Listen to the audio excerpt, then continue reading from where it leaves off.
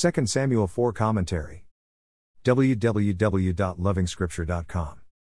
Mephibosheth is introduced, but the main focus is on the death of the puppet king Ishbosheth. His reign is short and it hardly fits the title. Abner's desire to maintain the status quo and his desire to maintain his own position must have motivated him to install Ishbosheth as king over Israel. Now that Abner is dead, fear seizes Ishbosheth. He is murdered by his team. The sad story of Mephibosheth pops up from nowhere and appears quite out of place. But its inclusion is intentional. The chapter appears to concern itself with two characters, Ishbosheth and Mephibosheth.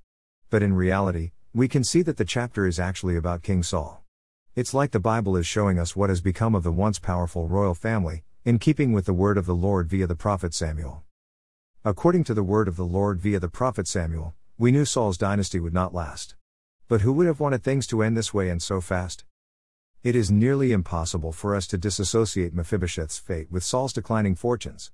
The possibility that children and grandchildren can proceed without grace, as a consequence of ungodliness by parents, is very scary. Thou shalt not bow down thyself unto them, nor serve them, for I the Lord thy God am a jealous God, visiting the iniquity of the fathers upon the children unto the third and fourth generation of them that hate me. Deuteronomy 5 verse 9. It is very difficult not to think of this verse when you look at the downfall of Saul. This is truly scary. Let the saint be encouraged by the very next verse, verse 10 of the above scripture. But showing love to 1,000 generations of those who love me and keep my commandments. The compassions of the Lord outlast his anger. But today we are drawn to the shocking events that marked the end of Saul's dynasty. We came to Canaan, the land of promise, expecting rest under the leadership of the Lord himself. Instead, we have seen fights both within and without. Extreme ungodliness and consequently extreme violence, pain and suffering are the order of the day.